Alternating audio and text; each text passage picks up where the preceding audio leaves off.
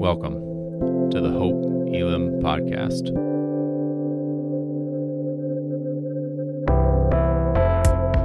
We are a diverse church in the heart of Des Moines, seeking to bring God's kingdom as we live more like Jesus.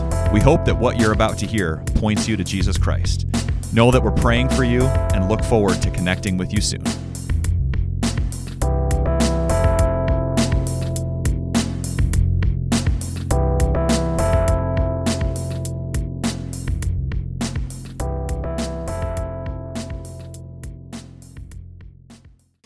It is so good to be with you. My name is John. I'm one of our pastors here. If I had a chance to meet you yet, would love to do that, would love to connect you. We need Jesus this morning, amen? We need the hope of the resurrection. We need Jesus Christ. And so if you're here for the coffee, it's okay. But if you're here for Jesus, he's in the house, amen? If you're here for anything else, we are not a perfect church, but we're finding our way and we're learning how to love each other and we're pointing people to Jesus Christ. And we love it that you are here, whether you're worshiping with us online or in the room this morning. It's good to be together as God's family. I just want to remind you this morning, I just want to say this. You're an incredible church. You are an absolutely incredible church. I wrote about this in our weekly pastor's update that we send out every Friday. If you don't get that, make sure you sign up for the list. Send us an email, give us a call. We'd love to get you on that list. Pastor Hurst and I write a letter, kind of just what's going on in the church, what's on our heart, what's on our mind. Every single Friday, it usually comes out late Friday morning. And I just was going on and on this week about you and how incredible of a church you are and how incredibly servant-hearted you are. We did a ministry fair last Sunday, and just dozens and dozens and dozens of you signed up and said, that's me. Like, here I am, Lord, send me out. I want to do that. I want to get involved. I want to be a part of what you're doing in this church, and we're just excited. Over 70 volunteers signed up, brand new last weekend. Praise God. We're excited about that. Over 21 different ministries just got a huge boost in what God is doing in this church. But it's not just the things that would be headline news. We want you to know that we see it when you love each other deeply, when you love each other well, when you comfort those that are mourning, when you take the time to stop back and pray with our prayer partners after the service. That's what it means to be a healthy church. Is when we love each other well in the good times and the bad times. We rejoice with those who rejoice and we mourn with those who mourn. We need the church. We need each other. We need each other. We need the family of God more than ever. And so we're so glad that you're here. And I just want to tell you how incredibly grateful that we are for you. We love you so much, and it is good to be the church. And if this is your first time here, we love you too, and I'm sure that you'll fit right in with all of these incredible people. We want to welcome you here this morning. It's an exciting time of year. It's back to school time, and our kids went back to school this week for the first time in a long time. They are going to the same school, and our daughter Everly is going to kindergarten. Our son Caleb is going into third grade. They walked in as cute could be, holding hands into school last Wednesday morning, and they're excited. They're pumped for that. I remember when I was growing up, wasn't so excited about school, especially in junior high and high school. Did anybody dread going back to school when you were in high school? Anybody?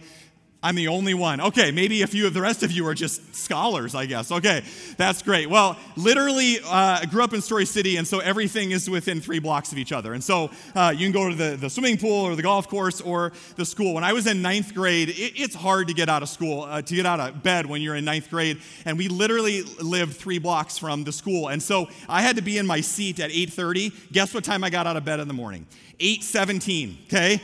0 minutes for a shower, granola bar on the way out, just threw on some clothes, didn't care what my hair looked like. I'm in 9th grade. It doesn't matter. And I literally ran through people's backyards, across the street, up the stairs into school. I think I ran into the classroom, but I didn't want to look like I was running really late, so I sort of sashayed to my chair a little bit, and I just plopped down, and I thought I always could time it really, really nicely, right as the bell rang, and there I was, because I didn't want to have to be in school one more minute than I needed to be. Anybody else there with me just couldn't wait to get out of school? Yeah, that was me. But my question for you this morning is, what if there was a school that you couldn't wait to go to? Whether you're going back to school as an adult or as a youth this year, what if there was a school that you couldn't wait to be a part of? And what if that school was something that you would show up for every day with great passion and excitement and enthusiasm? Well, that school exists, and it's called your life. and your instructor is a rabbi from Nazareth, and his name is Jesus Christ. Amen? There's a school that Jesus is inviting you into. In Jesus' day, there would be rabbis like Jesus, and Jesus wasn't that well known because, well, as the scriptures say, what good can come from Nazareth? And so people were a little skeptical of this Jesus character. But in Jesus' day, rabbis would invite young men in those days. It was a patriarchal society, but in these days, young men and young women to follow them. It was a privilege to get asked. Normally, the students would have to ask the rabbi, but in Jesus' day, it was a big deal if a rabbi asked to follow you. And there's a word called mathetes. Everybody say mathetes. Mathetes is what they would call these disciples. And literally in the Greek, mathetes means learner or student. So you may not know this, but you are going back to school this fall as well. And so a disciple of a rabbi, in this case the disciples of Jesus, meaning all of us, would follow the rabbi wherever they went. It wasn't like, well, I go to school from 9 to 2 or 9 to 3. I literally built my entire life and would reorient my life around my rabbi. I would be his mathetes and he would be my rabbi, and I would follow around and learn every aspect of life from him. And this word mathetes, just so you know, is not some obscure thing I'm bringing up this morning. It is literally mentioned 268 times in the New Testament. Do you want to know how many times the word Christian is used in the New Testament? 3. Number of times the word stuffy religious person is used in the New Testament? 0, okay? So this mathetes is a big deal. Jesus is trying to get our attention, and whatever church background you grew up in or whatever Christianity means to you, following Jesus is about being a learner or student, a full-time disciple of Jesus. The call for every single one of us is to go back to school with Jesus this fall. Not just for the kids, but for every single one of us. In fact, Jesus talks about this in our scripture reading that Shantice just read for us this morning. Let's read this nice and loud together. Jesus says this as he's walking along the shore. Let's read it together. "Come follow me, and I will show you how to fish for people." And they left their nets at once and followed him. Now, we don't know exactly all that was said. We don't get all the details always in the gospel accounts. We don't know exactly how it went, but chances are, if you're like any of these guys, if you see a rabbi approaching you and you're a dirty, stinky, kind of nobody fisherman, it's a blue-collar job and you're just doing your thing, and all of a sudden a rabbi shows up to you and you haven't jumped through any of the educational hoops of the Jewish educational system at the time, and a rabbi named Jesus says, "I want you." How would you respond? I just have a feeling that maybe not all the disciples were like, "Sign me up right away." Maybe they were a little skeptical. Let's take a look at what it might have been like when Jesus shows up to Peter's boat that day. Let's take a look. World. So lesson number 1 that we learned from this story: if you're going to enter a fishing competition, make sure Jesus is in your boat. You want him with you. Secondly, if you're Peter, what do when the God of the universe climbs into your boat? Now you might think, oh, Jesus, you can do anything you want. You have to go to the context, historical context for the day. If you're a fisherman, fishing is not a 9-to-5 job. He had been out there all night, and many nights, many sleepless nights, 24/7 jobs sometimes. Your boat is your life. It's everything. And so when this random rabbi from Nazareth climbs into your boat, he's entering into your life. Oh, this just got personal. Jesus is getting up close and personal with you. He's tapping you on the shoulder this morning, and he wants to climb into your boat. It's a very real, it's a very personal thing. Now, I don't know when you think about boats, but there's different names for different boats. There are famous names for different boats. Of course, Gilligan's Island and all of that had the minnow, right? Forrest Gump had Jenny, right? And Jenny 1, 2, 3, 4, all the way up, right? What do you think Peter's boat was called? If you could describe the life circumstance and the situation of Peter, what would his boat be called? I think it gets personal. He gets right up into Peter's pride. I think Peter's boat is called pride. I don't need you, Jesus. What are you here for? I don't need your help. And I wonder, what's your boat called? If Jesus says to you this morning, right here, On August 29th, 2021, come follow me. What type of a boat is Jesus entering into? For some of you, it is the boat of pride. If you're Peter and Jesus says, lend me a hand, I'm coming in your boat, I'm giving you a chance to change your life, just give me some time. Do you have time for him? Or is your boat so filled with pride? Jesus, I'm good. Life is pretty good. I like coming to church and everything. I like you to be my Savior, but I don't want you to be my Lord.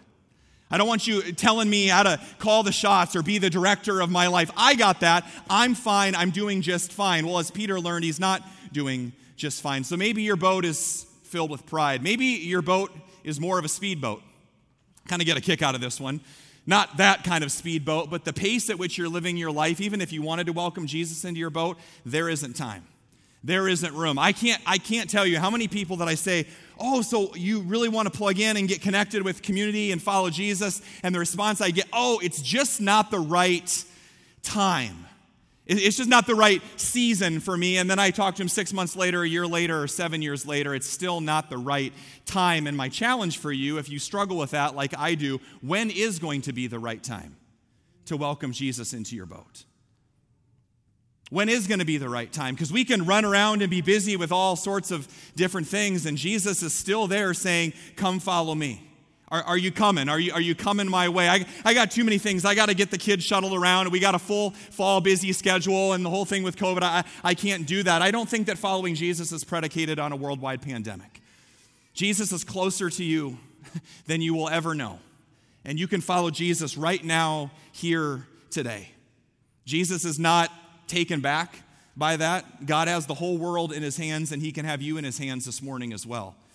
Or is your boat full of speed? To be honest, for some of you, it's not pride, it's not speed. Your boat's full of apathy this morning. If you're honest, you're saying, I just don't care that much. There's some really crazy Christians that go all in with this thing, and it's like a 7-day-a-week, 24-hour thing to follow Jesus, and they join groups and they serve and they invite their neighbors to worship and they share their faith and they pray for other people and they pray for healing for all these really outlandish, strange Christians. I'm just a normal Christian. Let me be honest with you this morning. From the second that Jesus chose those disciples to when he ascended to heaven and the book of Acts continued, there is no such thing as a normal Christian. There have been people that are set on fire with the love of Jesus Christ, and they can't keep it to themselves. There is no other type of Christian. Amen? That's the story that you're being invited into this morning. Jesus is saying, come follow me. That's what he's looking for. So what would your boat be called this morning? Jesus comes to you today just like he did Peter, and all of your walls and all of your excuses and all of your defenses, and the call has not changed for 2,000 years. Come follow me. Whatever state your life is in, whatever condition your soul is in, whatever emotional state that you might be in this morning, come follow me. I'm here to change your world, Jesus says. Come follow me. You are made for more, for a whole new life. That's the beginning of the Gospels. The end of the Gospels, we flash forward to Matthew chapter 28, and the call is the same, to be and make disciples. If you got your Bibles, you can turn there as well. We're one of those weird churches that opens up our Bibles during the sermon, okay? So you got that. If it's on your phone, that's fine. If you're going to tweet about the sermon. So Matthew chapter 28, verses 18 through 20 is the end of the Gospels. Jesus is ascending to heaven. What does he say? Do the exact same thing that I've modeled for you the last 3 years. I made disciples out of you. Now you go and make disciples. And Jesus is inviting us into a whole new way of life. When we start to follow Jesus, when we're baptized, as it says, Jesus says, baptizing them in the name of the Father, the Son, and the Holy Spirit. You've seen us do that up here hundreds of times with babies, with youth, with adults. A couple weeks ago, I dunked some people in the river. It might have been the Jordan River, for all I know, but it felt really biblical when I was there. A little gross, but it was fine. It was awesome. And we baptized 5 people at the Raccoon River. But when we do that, I say, I baptize you in the name of the Father, of the Son, and the Holy Spirit. And what I want you to know is that's not some magic formula. That if we don't say it exactly right, or the water's not the right way, or we don't dunk them the right way, or sprinkle it the right way, what matters is God's promise. That what they're doing is they're being immersed. That word baptize in the Greek is baptizo, and it literally means immersed. It's kind of fun to say. Everybody say baptizo. Say it. Oh, I guess it kind of sounds Italian. Everybody say baptizo. Like something you sprinkle on your spaghetti. I don't know, but sounds like that. But baptizo literally means to immerse. And so we're not just saying this ritualistic tradition or formula. I baptize you in the name of the Father, Son, and Holy Spirit. Hocus pocus, okay? Jesus is literally explaining to us a fundamental shift that's happening in our identity. When you follow Jesus, when you put your faith in Jesus Christ, when you welcome him into your boat, when you are baptized in the name of the Father, Son, and Holy Spirit, you are baptized into a brand new identity that is not based in your goodness and how good you are this morning. It's based in who Jesus is. Our world, if you look at this chart, our world starts here. It says what we do determines who we are. How good of an employee I am, how good of a spouse I am, how good of a parent I am, how good of a whatever person, Christian I am. What we do determines who I am. I'm a pretty good person. I'm not such a good Christian, whatever it is. And then we get to God. The gospel flips that upside down, and we start with who God is.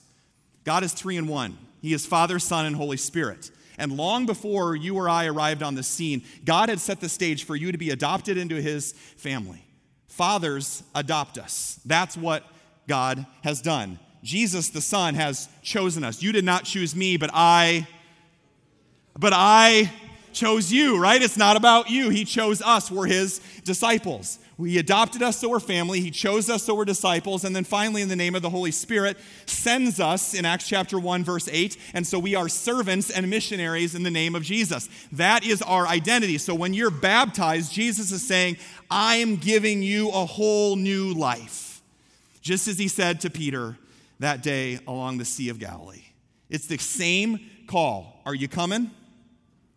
Are you coming?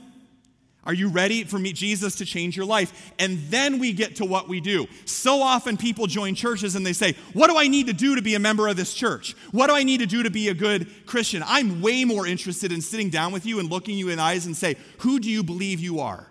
Because who you believe you are will determine the kind of life that you live. If you start on this side of the chart and work your way this way, you are going to be a healthy, mature, effective member of a local church. If you start on this side, you're going to burn yourself out because you think it's all about you and everything that I need to do to earn God's love. Well, I got great news for you. You can't earn something that you already have. Amen? He already loves you, and he's calling you to follow him this morning. And so essentially, this fundamental change happens in our identity, and we live like it's true. If somebody were to view your life and your priorities and follow you around for a few weeks or a month, what would they say that you're passionate about? What would they say that you're living for? Would they say, oh, they're a part of this bigger family. They're single. Maybe they don't have family in town. Maybe they do have a family, but it seems like they have this larger extended family that they connect with all, not just on Sundays, but all throughout the week. And they're basing their life around the teachings of Jesus, not just for an hour a week, but they're living like that's true. And then nobody serves like them, and they're constantly trying to share the good news. Would somebody look at your life and say, oh yeah, they belong to a family of missionary disciples?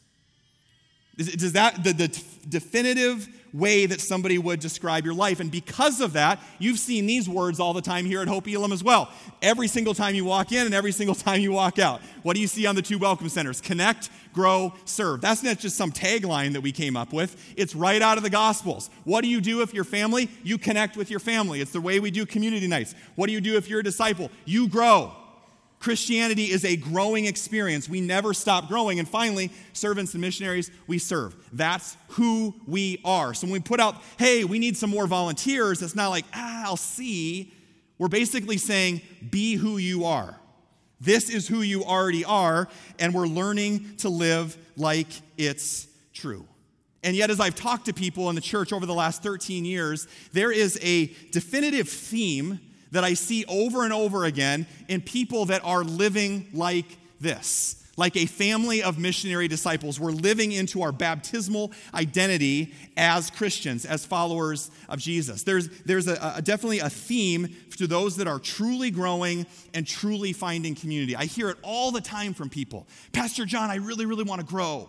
I really, really feel like Jesus is calling me to get connected. I really, really want to find community, and yet not a lot of people are discovering that, and I think I know why, and it's right here in our passage today from Matthew chapter 4. If you think about it this way, I like shapes, I like diagrams, it's an easy way to understand this, but Jesus in Matthew chapter 4 offers two distinct calls or invitations to the disciples. The first one is this high invitation. He says, "Come follow me." You notice that? Jesus is saying, "Here, sit on these rocks next to the shore, and we're going to have a seminary 101 class, and I'm going to teach you a bunch of theology, and then if you get it academically, then you can follow me," okay? He doesn't say that. Jesus says, "Come follow me. Walk with me. Learn my way of life." I'm inviting you into all aspects of my life. And that's why as pastors and leaders in this church, I am reminded every single day, my life better look the same way on Wednesday afternoon as it does at 9 o'clock on Sunday morning. Because I follow a rabbi who's way bigger into substance than style, who's way bigger into authenticity. I better be that. We better be those types of pastors for you and leaders for you. As we grow in our faith, that's what we want to be. We want to be people of high invitation that are saying, "Come, I'm inviting you into my life." But at the same time, Jesus didn't leave him there. He gave him a challenge, a mission worth living for, and he said, "And I'm going to teach you how to fish for people." Like he said to Peter, we're going to go change the world. And so Jesus sets up, essentially you can view Jesus' call as in this quadrant right here, these 4 quadrants. All of you science and graph and math people are just eating this up right now. I know, I get it. High invitation and high challenge. And in the merger of a high invitation, high challenge type of relationship, transformation occurs. That's where transformative relationships happen. If you think about the most transformative relationships you've ever had in your life, a parent, a sibling, a coach, a teacher, a mentor, whoever those people are, chances are you've never been more loved and you've never been more challenged. So if you want to live into your identity and follow Jesus, this is the type of thing, this is the type of relationships where that happens. You could apply this anywhere. Businesses, corporations, schools, training development for businesses, and yes, here in the church. Who's that modeled after? The greatest servant leader of all time, Jesus Christ. High invitation and high challenge. But if there's that, then there's also low challenge and low invitation. I don't have any time for you. I don't want to invite you into my relationship. It's rigid or it's legalistic. Low challenges, it's just boring. There's nothing really going on, and maybe you've been a part of a church like that before. Maybe that is your view of church. Oh, we just show up for an hour on Sunday morning, but there's no real, excitement to it. Well, Jesus is offering you a chance to change the world, to be a part of the greatest mission in the world. And so if you live in these other quadrants, high invitation and low challenges, we love you and we accept you and anything goes and there's no real purpose or mission to whatever group you're a part of, that's going to be cozy or complacent. And it seems appealing for a time. Some of you have been a part of cultures like this, whether at work or school or a marriage or a small group. It just doesn't work after a while and it goes away. People quit. If it's low challenge and low invitation, there's neither of that. It's irrelevant or boring. This is the one that gets us a lot of times in the church. Let's go change the world for Jesus. We need lots of volunteers. You should be really, really busy for Jesus, and yet you haven't put your roots down. You're not in relationship with God. You're not in relationship with other people. There's low invitation, but high challenge. We're just going to do all these things for Jesus. Some of you are in those types of jobs right now. Some of you are in those types of marriages where you feel like you constantly have to perform in order to earn somebody's love and approval. Jesus is saying, flip the script and live in the upper right-hand quadrant. That's where the transformation occurs. Being a follower of Jesus is living a life of high invitation and high challenge. Our invitation, our desire as a church is that we live here. We are people of high invitation, that when you welcome, if this is your first time here, that we're welcoming you in, that we love it that you're here. We're expecting new people. We pray for you every single week. When you show up at a small group or you show up at a ministry, we genuinely love it that you're here. We're going to treat you like family, like brothers and sisters. And we believe that Jesus doesn't want to leave you that way. That's why we pray almost every single week that you would be different when you walk out of those doors. Anybody can give a pep talk. Anybody can give you a warm and cozy message up here. That's not my goal. I want to point you to Jesus, and if you need to be convicted, be convicted. And if you need to be challenged, but it's not going to be my words. It's the power of the Holy Spirit that's going to do that. And the reason that we want that is that anybody that loves you, a parent, a coach, a teacher, a friend, a mentor, whoever that is, they want you to look more like Jesus than they want you to be comfy and comfortable. They want the very, very best for you. They don't want you to stay where you're at, and that's the invitation to be a part of this church. Jesus says to the disciples and to you and me this morning, I love you just as you are, but I refuse to leave you that way. And if you want to be a part of a church where you're never going to be challenged, I would encourage you to go somewhere else. There's a ton of great churches around this neighborhood. I really would.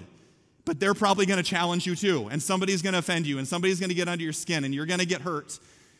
Jesus invites you to learn how to be his methetes, his disciple. And I can honestly say, in a very personal standpoint, this last year and a half, through the process of this merger of coming together as Hope Des Moines and Elam, I have had so many of these types of relationships. And the reason I'm talking about this today is because I believe in it wholeheartedly, because I would not be who I am without you.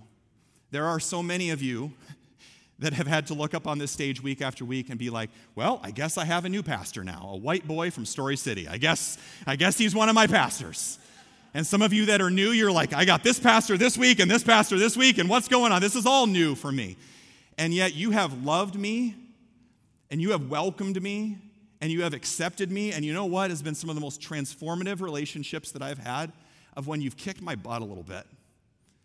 Like in a good way. Like, Pastor John, can we help you with this? Can we help you see your blind spots? And I'm thankful for that. Newsflash, I'm not black. I'm not brown. I'm not from Detroit like Pastor Hurst. I'm learning to listen. I'm learning to understand, and sometimes I just don't. And sometimes I miss it. But I am so thankful that so many of you that I've met over the last year during this merger have hung out in that quadrant with me and have loved me so well and have offered that challenge. Why? Because you love me and you love this church. Do I get offended sometimes? Yeah, we all do. Has this been the most challenging couple years of my life? Yes. Do I look more like Jesus because of it? Yes. Because of you and because of those relationships. But I'm not the only one. Those of you that have been a part of this church and those of you that have taken that step of faith, and I'm going to get out of my boat like Peter did. I'm going to take a step of faith and follow you, Jesus. It's the same thing for you. You can say, this is hard. This is challenging. I'm in small groups with people that aren't like me. This is weird. This is different. I'm in worship. There's different types of worship. What is this guy doing up here on the stage? There's no words on the screen. What am I supposed to sing? This is all very, very challenging. It's high invitation and it's high challenge. And guess what? You are being changed. I am being changed. We are growing. We are maturing as a church. We are looking more like Jesus. I've said it once and I'll say it again. Just because it's different for you doesn't mean it's wrong. God might be showing you a different way to worship, a different way to pray, a different way to experience Him. And those people that are stepping out in faith and stepping out of the boat are the ones that are seeing that life change and transformation. I just didn't want you to hear it from me. I wanted you to hear it from a couple of my friends. And so I'm going to welcome up Corey and Michelle to join me up on the stage. Welcome them up, if you would, really quick.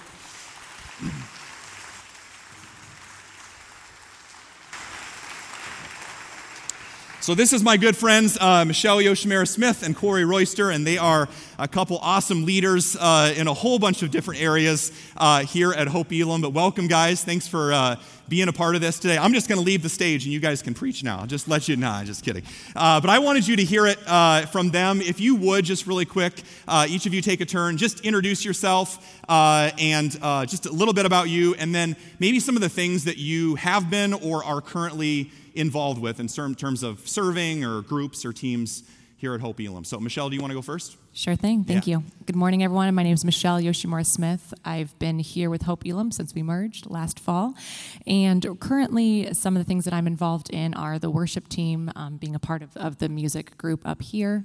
We have some smaller groups within that meet for various specific goals and reasons, but I'm pretty involved with that. I've also been a part of a women's small group over the past couple of years. And then I was also a part of the Be the Bridge. And that all-women's group that I was a part of continued to meet and read other books that are really challenging and really good together. So I've been a part of a couple different women's groups as well. Awesome. Thanks, Michelle. Corey, go for it. Good morning, church. I'm Corey Royster. I've been a member here since we've merged. Been involved with many different ministries, including the men's ministry, also the Be the Bridge, racial unity. My wife and I have led 2 classes of that, and similar to Michelle here, our groups continue to meet. I've made some pretty amazing friends and have a tight circle from that. So, I'm also excited to get back in the kitchen for men's ministries breakfast. That's right. Shameless plug. I heard it starts September the 11th. You can smell it. You can smell it coming. That's right. That's awesome. Thanks, guys. So we've been talking a little bit about this morning about discipleship and how following Jesus isn't a once-a-week thing. And so chances are there might be some people out there today that are like, that sounds great. I'm still a little bit on the fence about that. And maybe both of you were at a time in your life, too, whether in the past or recently. What would you say to somebody that's kind of on the fence about getting involved in a group? Right? I've never taken a class before. I've never done anything beyond Sunday morning. There may be some fears or apprehension out there. What would you say has been life-changing about taking that step of faith, taking a class, leading a class, joining a group? What does that mean for you? Corey, do you want to start? Sure. For me, I mean, as you mentioned it, right, this was my first time leading a prayer group or religious kind of focused a group. I do it all the time at work, but it was different. It was different. Right. It was a challenge. It was nervousness. All the excuses that you used earlier in your service, right? We're always too busy. My family and my daughters are always active, right? There's always something, and the challenge there was for me is that when I decided to accept that invitation or the challenge, I should say, from Pastor Hurst, that God made a way for all of that to actually work out, right? And in all of our groups we've been extremely flexible, where we've been partnering up with other great leaders in the group, as well as we've done it in person, online, so they're flexible, right? So it helps us, and that just helped us accept that challenge and meet that. So I'd say that if you're on the fence or thinking about it, if you commit to it, God will find a way and take care of all those other things that we think we are too busy for, right? And He'll make a way for you. Yeah, that's awesome. Thanks, Corey. Michelle, what about you? What would you say? Yes, this may sound controversial, so stick with me here. The least fulfilling and the least satisfying part of my journey with Christ and my relationship with my church is Sunday morning. Sorry. I will say the most satisfying, fulfilling, life-giving time that I've spent here at the church and with the community of the church is in small groups and in those deep discussions, building those relationships. Here on Sunday morning is a beautiful celebration where we can all be together. It feels like a party every time that we're here. But you can only build so deep of relationship in the 5 minutes before service, the 20 seconds we wave at each other, and 5 minutes after service talking. So if you're willing to invest a little bit of time in yourself and in your community to be a part of a group or to join a ministry, that will be very, very life-giving for you. I'm in the business world, so I'm sorry if I'm going to use some strange analogies here, but I always think about the ROI or the return on investment. So think about it this way.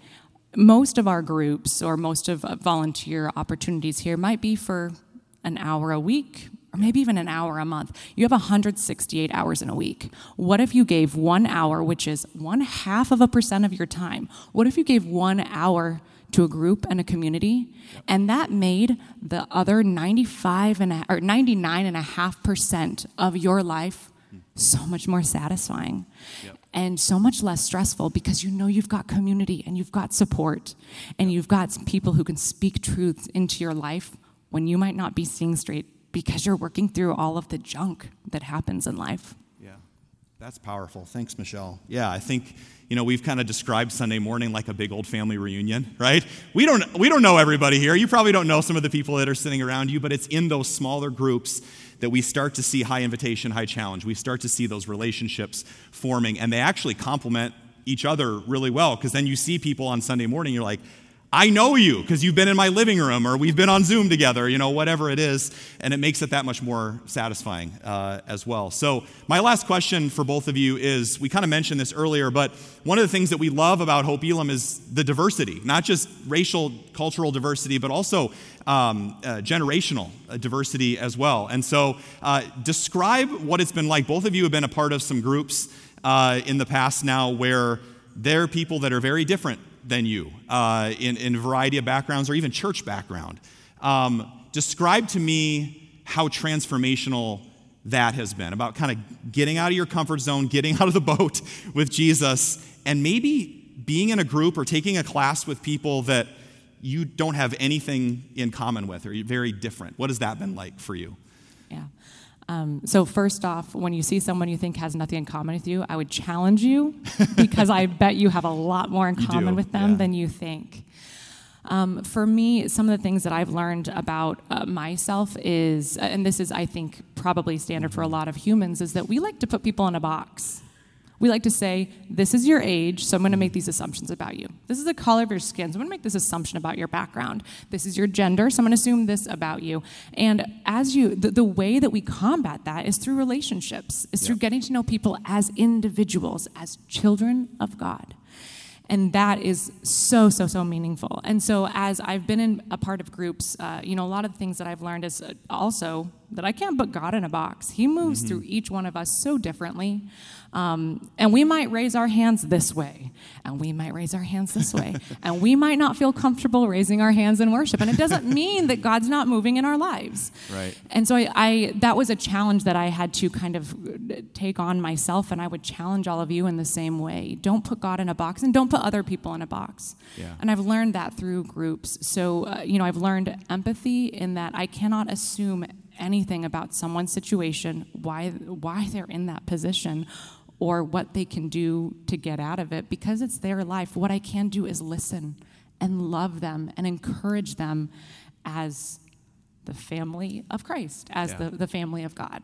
And then I've also learned about perspective. I think it's really easy for us to look at it from our own perspective, because that's what we're in our own heads all day, right? So you look at it from your own perspective of maybe this is how they could fix it, or maybe this is an approach we could take. But when you meet other people, you hear all their different perspectives, all their different ways of thinking, and it really opens up your mind to, again, the ways that God can move, the way that we see the world differently. And then with perspective, too, I like to look at it, not just perspective of how an individual is viewing it, I also look at it from God's perspective, if I can. I kind of think of a beautiful tapestry. A beautiful tapestry is made up of millions of little threads that are all an individual color. And think of me, I might just be one thread, and I live my own life, and I'm kind of stuck right here in my little thread. When I have a community around me, I have all these different color threads that add this beauty and this dimension to my life, and I can be a part of adding some beauty and dimension to their life as well. But then if we take a step even further back, a celebration on Sunday morning like we have today, we can look at all the thousands of different colors and take a step back and see this beautiful tapestry that God is creating through this community that we have together. And we can't make that beautiful, colorful tapestry without unity through Christ. Yeah. Amen. Thank you, Michelle. Yeah, that's good. I think Preach. She said it all, right? Preach, sister. Service That's right. is over with now. Yeah. Right? Corey, anything you want to add there? What's the beauty of diverse groups? For me, I've I got the phone call from Reverend Hurst, and he's like, Corey, I need you to be at this place at this time, and I'm like, okay, yes, sir, right? And then I immediately call my wife and I'm like, hey, Mindy, Reverend Hurst signed us up for this, and we have to be there at this time and that, right? And that's how it honestly started. But it grew into something bigger and better. Yeah. We both learned a lot about ourselves. And me personally, my first thought was, what do I need racial unity classes for? Right. But running through that process, I learned a lot about myself. I learned a lot about a lot of different people. And like Michelle said here, stay away from boxes, right? We have a lot more in common, right? That there are more people that are just like me who are trying to protect and provide for their families day in and day out. And even if we can start there with God's power in here, that we can accomplish any and everything. So I think one thing, and I'll use this as a specific example here, is that, I grew up in North Carolina. So I had the benefit of diverse teachers, principals, and things like that. So Black History was more than just 1 month. It was celebrated all of the time. In Durham, North Carolina, for some of you that don't know, were one of many Black Wall Streets. Right, yeah. There were many of them. Tulsa wasn't just the only one, but that came up in some of our topics there. Right. And there was a doctor in our group. I won't mention her name, but she's a doctor, right? Yeah. And she had mentioned that she had never heard of a Black Wall Street, let alone what the tragedy that happened in Tulsa. And she was kind of taken aback by this. She's like, I've got my doctorate degree. Do you know how many hours I've sat in class reading books, and I've never heard about this, right? Yep. So that took me, instead of looking and judging her or throwing her in a box, right, that made me stop and look at myself and just like, hey, you know what, Corey? Everyone else didn't have the benefit that you had, right? I took that for granted, and I made an assumption that everybody knew what I knew about Black history, right, or wanted to, right? So that made me just stop and think and just say, wow, there is something that I can do, that I can help out and help continue, right? They say in our neighborhood is that, the marathon doesn't stop, right? Yep. And you mentioned it right here, John, that action. We're called here for action. Yep. And that is bigger than this church even, as big, as beautiful as this church is, but our call to action is even bigger than that. So I'd say if you're sitting here, if you're interested, you have any special talents, anything else, special experiences, anything that there is a group here that we can find you and put you to work here. Absolutely. So the marathon doesn't stop. Keep running. You got it. Michelle, Corey, thank you for being awesome leaders in our community. Thank you, guys.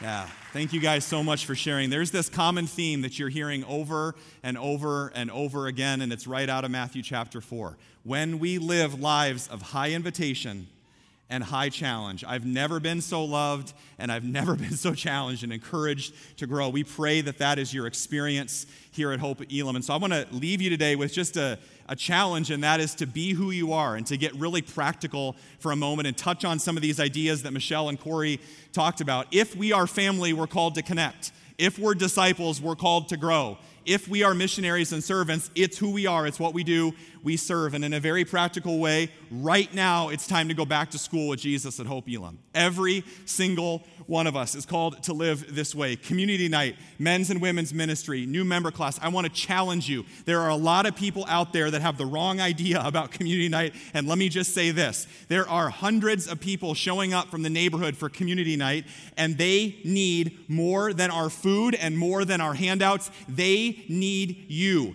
Community night is for every single one of us to go to them, to sit down at the table, to not stand back and serve them food, is to be with them, okay? That's the challenge. That's the challenge. Be with them. Be family. I can't emphasize it enough. Community night is for everybody. It does not matter what you look like, who you are, where you live, how much money you have. At the foot of the cross, the ground is level. It's for all of us. Amen? It's for you, okay? community night on Wednesday night, men's ministry, women's ministry, new member class. We have a ton of people that are new to the church coming up in a couple weeks to grow. Alpha starts in a few weeks. There are dozens of new Bible studies that are starting. Small groups for men, women, and couples. It's time to grow. It's time to go back to school and finally to serve. To name a few, our food team, hospitality team, children's ministry, all of those looking for people to serve, to be a part of what God is doing in this church. It's not just about us. It's about living the kind of lives that we can have an impact on other people as well. We're called to follow Jesus, to get out of the boat, and whatever condition your life is, whatever the condition of your boat, Jesus sees through all of that this morning. It's a different kind of morning here at Hope Elam. So production folks, worship folks, we're just going to skip ahead to the end here as well, because I know some of you are getting hungry for your brunch, okay? There was a time in Jesus' day where there was an old rabbinical saying that there was no paved roads in that time, maybe in Rome, but in most of the places that Jesus and some of the other rabbis walked in ancient Palestine, it was dirty, dusty roads, and they would walk with sandals. And there was an old rabbinical blessing that the rabbis would speak over their students or the other students as they followed Jesus closely, and it was that: may you follow your rabbi so closely, may you live as his student. They would say, may you be covered in the dust of your rabbi. Would you follow him that closely? And that is my prayer and our prayer for you as followers of Jesus as a church, that people would walk in here and go, man, they're not a perfect church, and they don't have it all figured out. And they're trying to figure out how to do this racial unity thing and be a church that's interracial and intergenerational and different socioeconomic levels, and they're trying to figure that out. But there's this one thing that it seems like this church has a heartbeat for, and it's following Jesus Christ. It's forming community around that. It's being the church. It's being family. It's following in the dust of our rabbi. And we don't get it right all the time, and sometimes it's difficult, and sometimes it's challenging. And Deshaun, are you out here? Deshaun, come on up. Up here. Deshaun's becoming one of my dear friends, and we have very different gifts. This guy can sing, and he can lead worship. And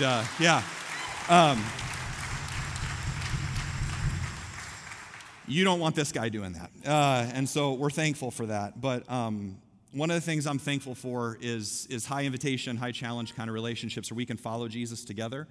And we might be very, very different, and yet when things happen in our family, we can come together, and we can be family, and we can be church. And Deshaun's taught me a lot about grief and hope in the midst of difficulty that all of us face and in life. And no easy way to say it, but because we're family, we wanted to share this with you. Our dear sister, Letice Parrish, that's a part of our church family here, has been sick and battling quite a few things for a while, and she passed away last night. And Letice was a member of our staff here at Hope Elam. She was our food coordinator, and if you've come on Wednesday nights, and speaking of community night, forgive us if we're a little extra passionate about that today. That was her pride and her joy. And there's nothing that she loved more than feeding literally thousands of people in our neighborhood and our community. I know some of you may know that already. For some of you, it might be a shock. But we wanted to share that with you because, well, we're family. And we go through these things together. Pastor Hurst was with the family last night, and certainly we want to be holding her mom, Vanetta, and the rest of their family in our prayers as well. But I was thinking about following in the dust of our rabbi. Teese did that in her own unique way. And what a beautiful day that it is when we can walk side by side, and Teese was following Jesus, and she is home now. And she is, praise God. And we can give God praise for that. She's home.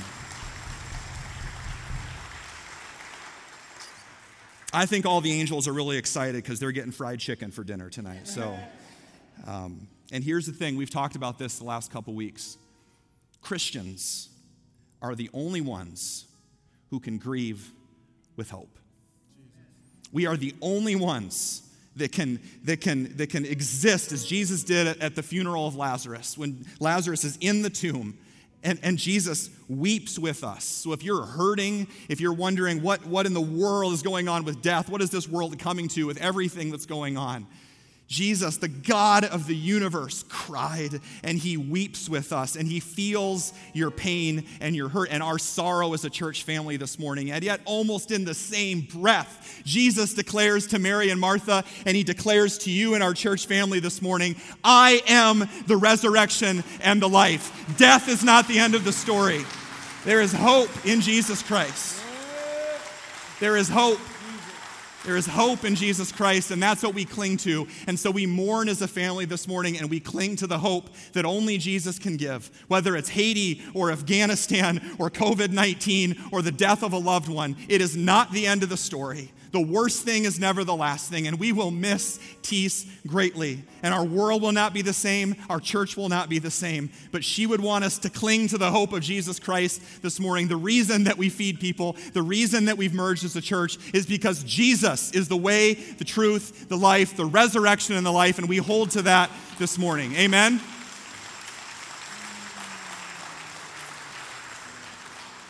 And so we hurt and we grieve. And it's okay to just feel that this morning. Some of you knew Tees really, really well. Some of you don't know her at all. But her impact is evident in this church and in our lives and our relationships. And so, Deshaun, I was just going to ask you to say a prayer for us. There's a lot of us that are grieving and hurting this morning. And we want to pray for all of you that are online that knew and loved Tees as well. Deshaun, would you just pray for us? And then we'll worship together. So, church, would you stand with me?